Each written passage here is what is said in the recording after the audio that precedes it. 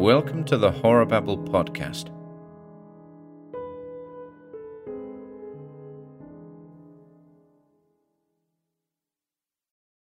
The House of Living Music by Edmond Hamilton.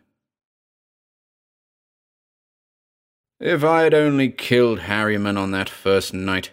Yes, I know it would have been murder, but the diabolical thing that Harriman did was worse than any murder. He was a great composer. The world will never know just how great. He was also a devil from hell. But at that time I, a young newspaper music critic, had only admiration for Harriman. He was considered one of the greatest living composers. His mechanical symphony, with its mad blend of street noises and riveters, had started a whole new school of music. Then he had upset the academies again with what he called mathematical music. He always seemed striving to achieve some impossible musical ideal that haunted his brain. That night I met him in the lobby of Carnegie Hall. Inside, the Philharmonic had just launched into the last movement of Beethoven's Ninth, and I was hurrying toward that exultant shout of strings when I bumped into Harriman going out.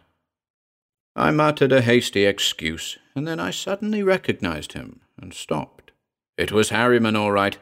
His tall, thin figure clad as usual in rusty black, his unruly, thick grey hair falling over his brilliant grey eyes and taut face. He looked like a genius, Harriman did. I exclaimed, "You're not leaving now, surely? Don't you want to hear the finale?" Harriman said, "Hello, Raymer." Then he made an impatient, disgusted movement with his hand toward the distant music. "No, I don't want to hear it. It's a confession, Beethoven's confession of his ultimate failure as a composer." His grey eyes were bitter and scornful now as we stood there, listening to the chorus's great song that blended with the tumultuous instruments in the conclusion of Beethoven's stupendous work. "Human voices," said Harriman bitterly. "That's what Beethoven came down to in the end. His attempts to create pure, perfect music and admitted failure." "What do you mean by perfect music?" I demanded. Unconsciously, in my interest, I had fallen into step with Harriman, and we had strolled together out into the warm spring night. Harriman's thin hand gesticulated as he explained. "I mean music that perfectly expresses things in sound. Take a flower, for instance. A painter can reproduce that flower exactly for your eyes by his colors. A scientist can reproduce it exactly for your mind by his exact classifications and measurements. Why shouldn't a musician be able to reproduce the flower exactly for your ear in sound, in music?" "It's an odd theory," I commented. "Sounds like a sort of sublimated program music." "Program music, hell," snarled Harriman angrily. "You wait until I—" He shut up suddenly, and I could not get another word out of him that evening. I left him at his apartment building, but I found pretext to call on him during the next few days and endeavored to draw him out further about his oddly interesting theory.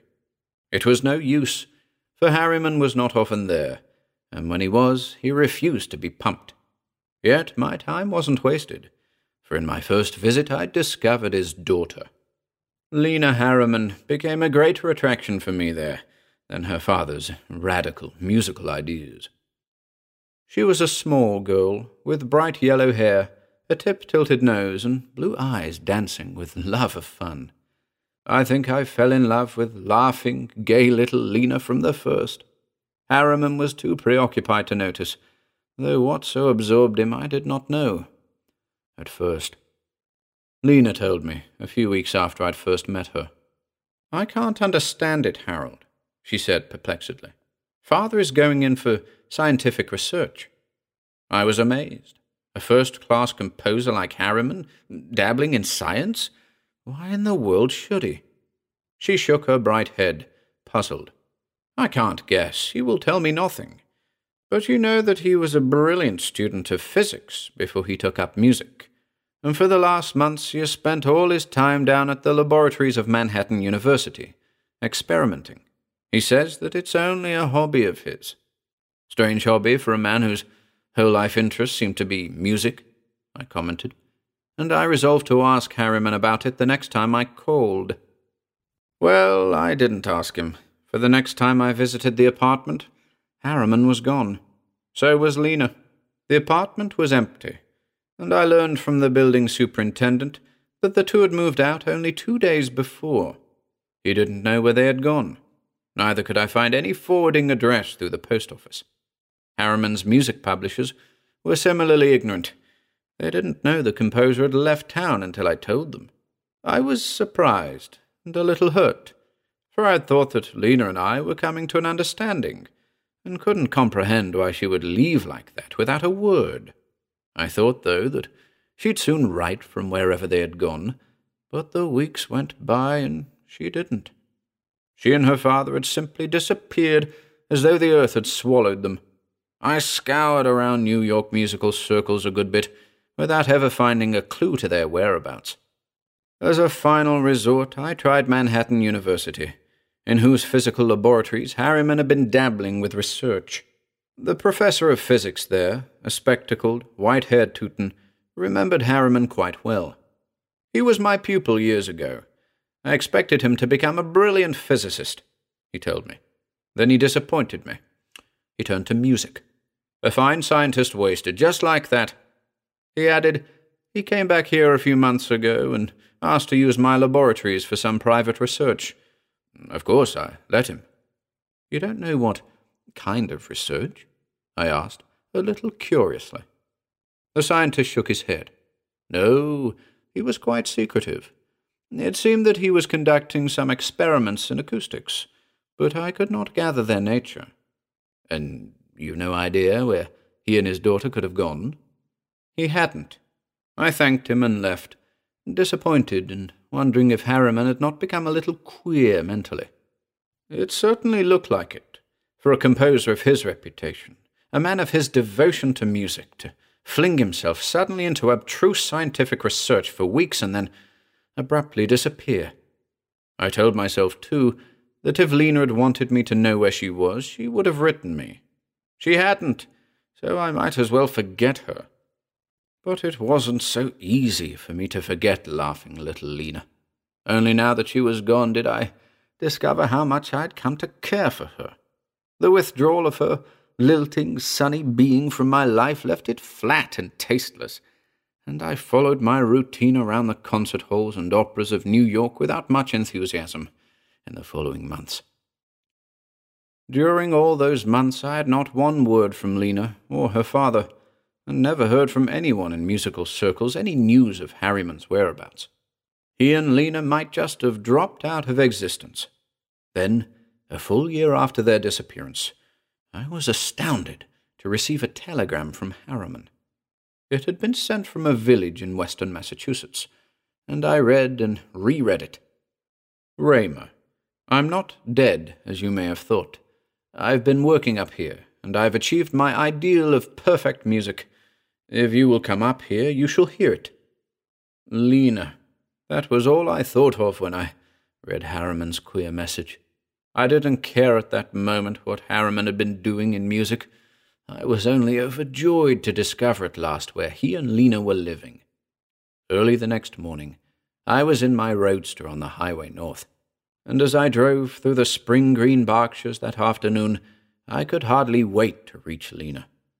I still couldn't understand why she had not written me, but told myself that doubtless her father had forbidden it in his desire for seclusion. The village from which his wire had come was a neat little community of white-frame houses, tucked in the big hills west of Greenfield. There I learned without trouble where Harriman was living, a hilltop house a few miles out of the village. It was late afternoon by the time I steered my car around a winding dirt road into sight of the place. Harriman's house stood brooding black against the red embers of sunset, up on the low, domed hill. It was an old stone colonial farmhouse, whose grounds looked shabby and ill cared for. I stopped my car in its drive, wondering whether gay, fun-loving Lena had liked this isolated place. My heart pounded with eager anticipation as I stood in the dusk on the veranda, ringing the bell. But when the door opened, my spirits were a little dashed, For it wasn't Lena who stood inside, but Harriman himself. He had changed in this year. His white face was thinner, looking more taut and strained than it had been, and his grey eyes, always brilliant, were burning now with some continuous inward excitement. He smiled at me a little oddly, and said, "I hoped you'd come, Raymer. I was almost sure you would." "Where's Lena?" I demanded eagerly. "Does she know I'm coming?" Harriman made a brusque gesture. "Oh, Lena. She's not here." "Not here?" I echoed, dismayed. He shook his head. "No, she couldn't stand the loneliness out here. A month after we came, she left me and went down to live with an aunt of hers in North Carolina." He added, "Come on in, Raymer. Let me have your bag." I was numb with disappointment as I followed him inside. Only now was I aware how eagerly I had looked forward to seeing Lena again. Harriman, however, appeared not to notice my dejection, as he conducted me into the living room of the old house. The room was in an unforgivably slovenly state from complete lack of care, dust lying thick on the floor and old-fashioned black furniture. It was quite evident that Harriman was living here alone. He was rigid with repressed excitement as he told me now, "Raymer, you'll thank heaven you came here, for you, first of all men, are going to hear the greatest music ever produced on this earth. My music." I said hesitatingly. "Yes, but Lena. I can't understand why she never wrote me from Carolina." He exclaimed impatiently, "Oh, forget about Lena. Haven't you any curiosity at all about my music?" I tried to summon up an appearance of interest. "Of course I'm curious, Harriman. What have you been composing up here, anyway? Another symphony?" He nodded slowly, his brilliant grey eyes fixed with an odd expression on mine. "You might call it that. You remember, Raymer, that I once told you my dream was to create music that would perfectly express anything, any object, in sound? Well, I've succeeded, and you're going to hear that music. Come along to my laboratory." "Your laboratory?" I repeated, surprised. He chuckled. "Yes, Raymer, this music isn't composed with pen and ruled paper. It is created by— But come on, and see for yourself."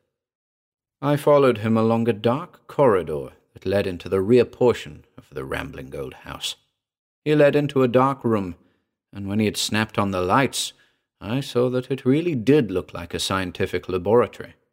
There were various electrical generators and machines around the room, which meant nothing to a music critic like myself. There was also a sound recording machine and a large phonograph, but the central object in the room was a big cubical metal chamber 6 feet high. This weird apparatus was open in front, and fastened outside one of its sides was a bank of big vacuum tubes connected to a resonator, like a flat loudspeaker. I said, "This is a queer kind of study for a composer." Harriman laughed triumphantly. "Wait until you hear the music that has been created in this room." He opened a big steel filing case. I saw that it was full of black discs, phonograph records of the long-playing kind. They were not ordinary commercial records, though, for the only label on each one was a white sticker with a scrawled word in Harriman's writing. Harriman took out one of the records and placed it on the turntable of the large phonograph near me. Then he turned to me. "This is one of the first pieces of music I created here, Raymer. It is a series of flowers in music." I said doubtfully, "You mean a descriptive suite, something like Hadley's?" "Hadley be damned," he muttered. "This isn't a musical description of flowers. It's the flowers themselves in music. Listen." He started the phonograph. Out from the turning black disc welled music. Strange music, such as I had never heard before. Its notes did not seem to have been produced by any musical instrument known to man. They were purer, sweeter, clearer than any sounds that man-made instruments could create. And they wove a weird magic pattern of changing sound in the lamp-lit laboratory, music that brought with it to my ears and brain inevitable sound pictures of the blossoming plants of earth. Each separate, drifting melodic phrase seemed to conjure up for me a different impression of flowers blooming from the soil. There were shy, sweet, fluted melodies, fugitive and brief, that brought to my mind the wild nodding violets and daisies. There were thrilling, full-voiced harmonies of gorgeous roses, cool, low songs of drooping orchids, flaring music of vivid poppy and hibiscus, sighing whisper of white lilies beside forest pools, and gay, climbing clarinet-like notes that irresistibly suggested the waving cattails. I listened enthralled, almost forgetting my disappointment over Lena's absence. It was like hearing all the flowers of earth instead of seeing them. As he played record after record, the cool drifting music brought before my eyes everything that has root and seed and flower, all the life that climbs upward from the soil into the sunlight. "Harriman, it's wonderful," I cried. "It is music like no other ever composed before. But I can't understand on what instruments you produced it." "You will soon learn that," Harriman answered, his thin face smiling strangely. "There is more that I want you to hear first." One record after another he brought from the cabinet and played. Enchanted, I listened, hearing music such as surely no one had ever listened to before. Music perfectly expressive of the life of earth. Strong, vibrating harmonies as of the hushed reed instruments that voice the trees of the forest, the sturdy young elms and gnarled oaks and slender, graceful birches. Deep, solemn chords like the muttering of ancient bassoons, expressing in sound the rocks of earth itself, the eternal quartz and granite, ringing, crystal bell notes of shining forest spring and stream. And the wild, moving life of earth welled out in the room in music too, swift, thrilling harmonies of the winged birds that dart in the sky, nervous, quick tumbling music of the squirrels running in the branches, little orderly rhythms of tiny pattering brasses in complex counterpoint that voice the intricate life of hive and ant-hill, long, suave harmonies that brought before the eyes the silver fish poised in his dim, curving world.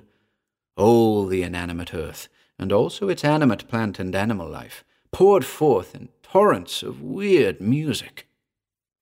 Harriman finally stopped the phonograph, his eyes brilliant with triumph.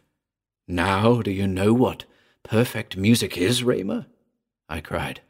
"How in the world did you do it? How could you create music like that? It's as though you translated the rocks and birds and flowers themselves into music." "That," said Harriman, "is just what I do." I stared at him. "What do you mean?" "Just what I said," he replied calmly. "Watch, Raymer." He went to the big, cube-shaped apparatus and touched certain switches on its control panel. The electrical mechanisms around the room broke into whining life. A flood of white radiance cascaded down from the top of the cube's interior, filling the hollow chamber with shining force. The great vacuum on the side began to sputter. Harriman took a red carnation from a vase of flowers and tossed the blossom into the force-filled chamber. Then my eyes beheld an uncanny thing. The carnation began to fade, to disappear slowly, as though under that terrific flood of white force its very substance was melting away. And from the resonator outside the cubical chamber at the same time began to issue sounds. Music. Hushed, velvety, slow-climbing tones in languid rhythm, a smooth, slow harmony that perfectly expressed in sound the fading flower inside the cube. The flower faded further, became almost invisible in its increasing tenuity. The velvety music from the resonator swelled louder. Then, as I watched frozenly, the carnation in the cube vanished altogether, and the music ended. I gasped, "Good Lord, it isn't possible that I've seen—" Harriman nodded quietly. Yes, Raymer.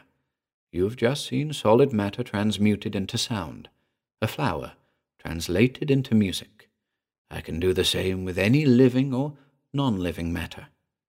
And, to show me, he took a living rabbit from a cage in the corner and tossed it also into the force-filled chamber. I saw the furry little animal freeze motionless inside, as though petrified by the white force. It too began slowly to fade, and again from the resonator came music. Different music. Darting, quick little runs of jovial, silvery notes in broken rhythm, a complex harmony that was a perfect sound picture of the furtive little thing inside the tube. The rabbit faded further, the music swelled quicker and louder. Then the little beast too had vanished, and with a last flutter of silver notes, the music ended. I said hoarsely, "A flower, an animal, converted into pure sound." Harriman nodded again. Just so was created all the music which you have heard, and which I have recorded as it issued from that apparatus. Everything I put into that cube beneath the changing force, flower, or rock, or bird, or beast, has been transmuted into pure music, which I have preserved on these records. "But how?" I cried, stupefied. "The thing's not possible." Harriman's eyes glistened. "Yet I achieved it, Raymer. Achieved my life ambition of creating music that does not describe a thing, but is that thing turned into sound. It's simple enough, in principle. What is music? Sound. A vibration in the air, is it not? And what is matter? A vibration in the ether, nothing more. Well, find a way to transfer that vibration from the ether to the air, and you have transmuted matter into sound, into music. That process does not offer great difficulties. After all, any ordinary radio can transfer etheric vibrations, the Hertzian waves which flash through the ether, into sound vibrations. It is very little harder to convert the different etheric vibrations which are matter into sound waves. This apparatus of mine does it easily. The more complex the matter, the more complex will be the sound, the music.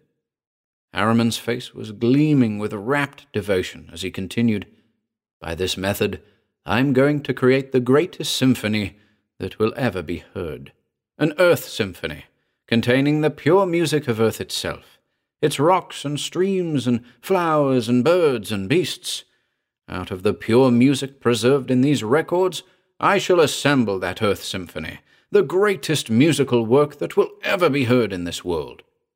Stunned, I said, "But somehow this whole business seems unholy, uncanny." I asked with a sudden thought, "Is that why Lena left here? Because of this weird work of creation of yours?"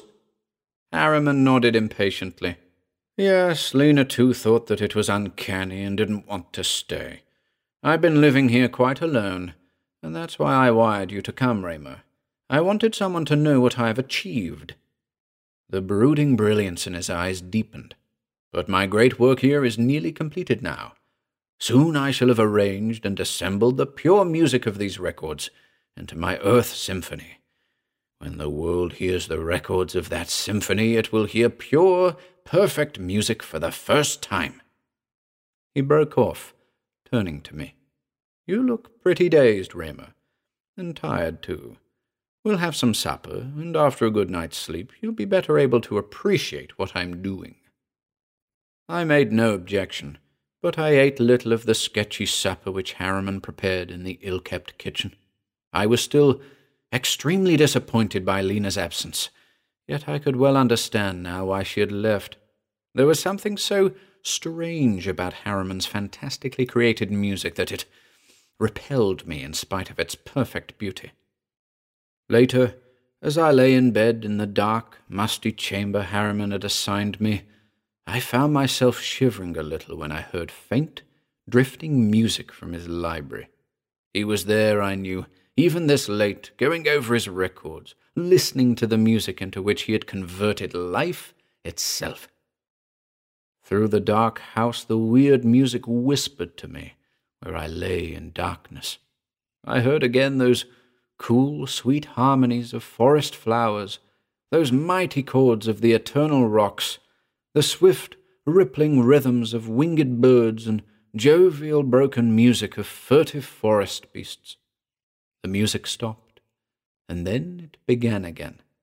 But this time it was not any music that Harriman had played for me in the laboratory, but was new, different music that brought me bolt upright in bed, trembling as I listened.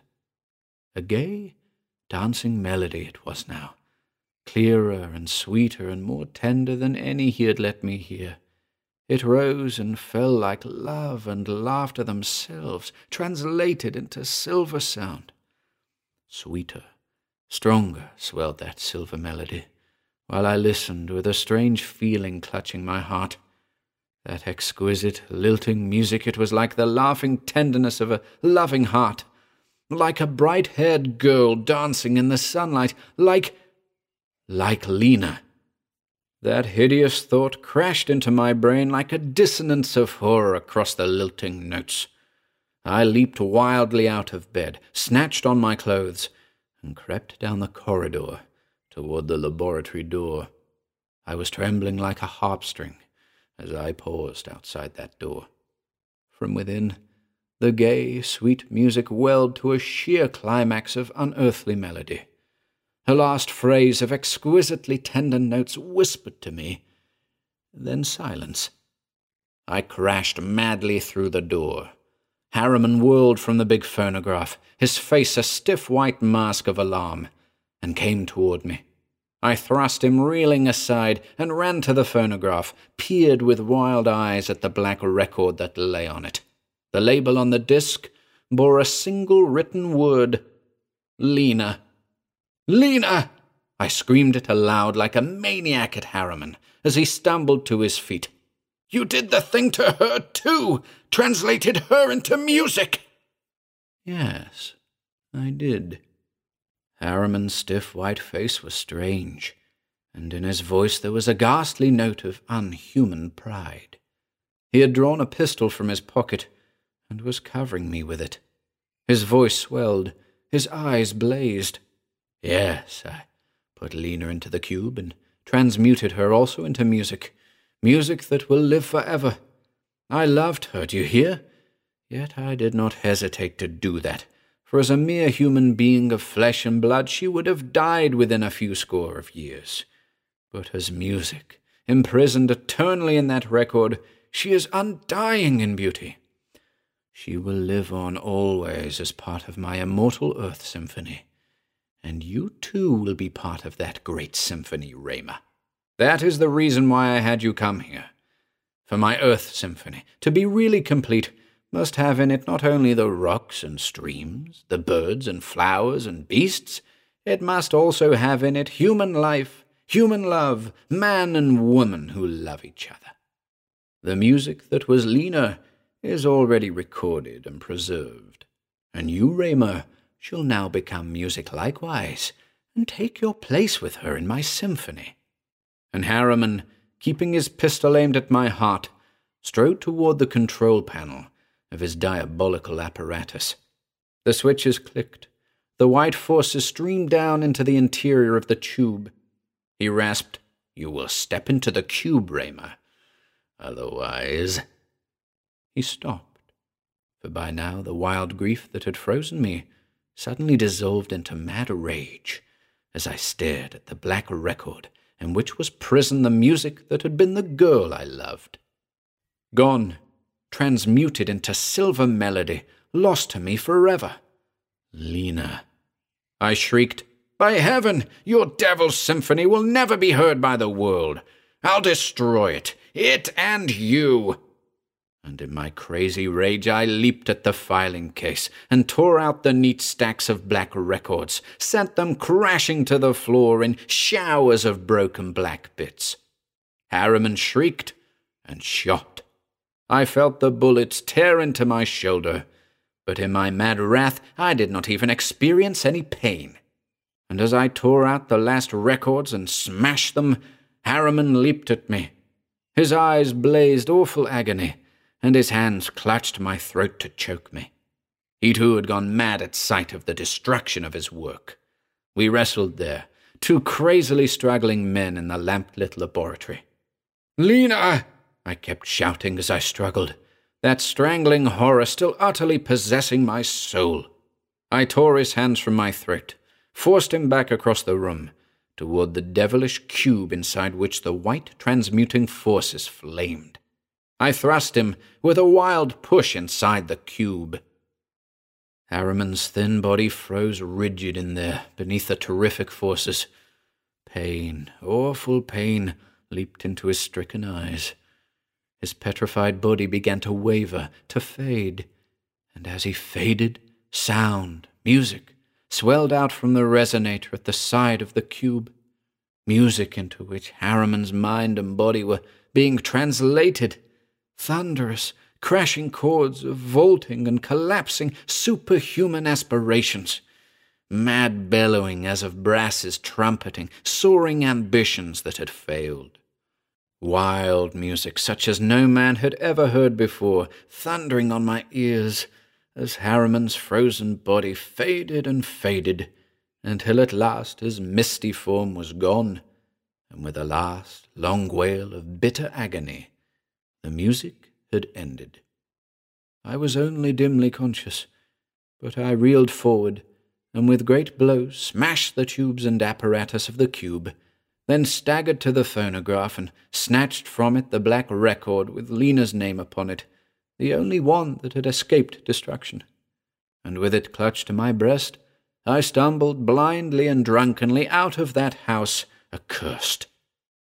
The world never knew what became of Harriman and Lena.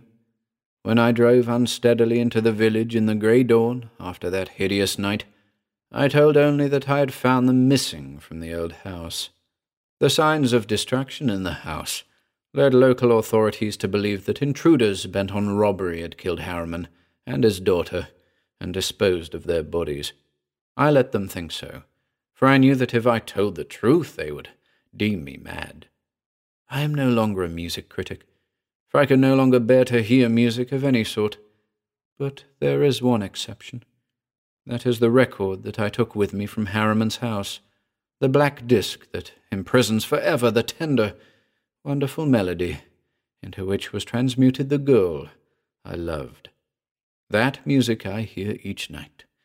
I start that record playing, and as the dancing melody swells out, gay and clear and sweet, Lena is again beside me in the dark room. Little Lena, laughing beside me in the lilting, exquisite music that was her being. She will be with me thus while I live.